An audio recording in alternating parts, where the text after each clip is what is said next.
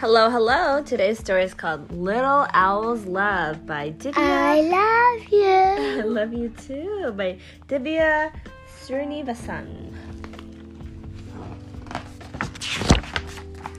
Gliding along in the quiet night, Little Owl heard a snuffling below. Hedgehog had discovered a new mushroom patch. "Don't you love finding mushrooms?" Hedgehog squeaked. "It always feels like such a surprise." Little Owl loves surprises, but he never paid much attention to mushrooms.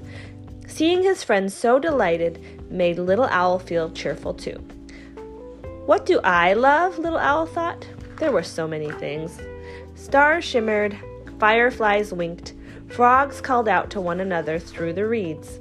Grumbly Cave rumbled softly with echoing snores. "Sweet dreams," Little Owl whispered. He hoped Bear had heard. Sweet dreams. It felt special to know the forest so well, but there were mysteries too. That mountain of sticks was Beaver's lodge. What went on inside? Little Owl loved to wonder about it.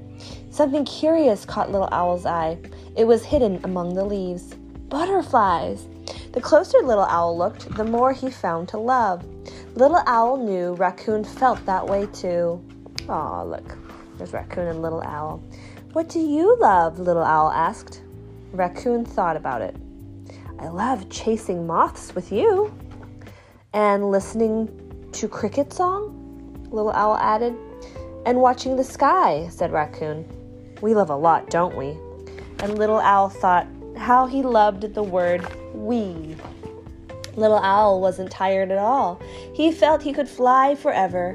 Sometime maybe he would see just how far. He rushed home to tell Mama. As Little Owl soared through the twilight, he marveled at the forest, so different in this light. The sun's going to come out soon. There was the creek where he met Bear. Mist was drifting in from the waterfall. Everything Little Owl loved was right here. At his tree, Little Owl noticed a flurry of mushrooms. Seeing them brought Hedgehog to mind, which made Little Owl happy. And now he's back home and he says, "Mama, I love finding mushrooms. Don't you?" And that is The author. the end. Yeah, there's a picture of the author at the end.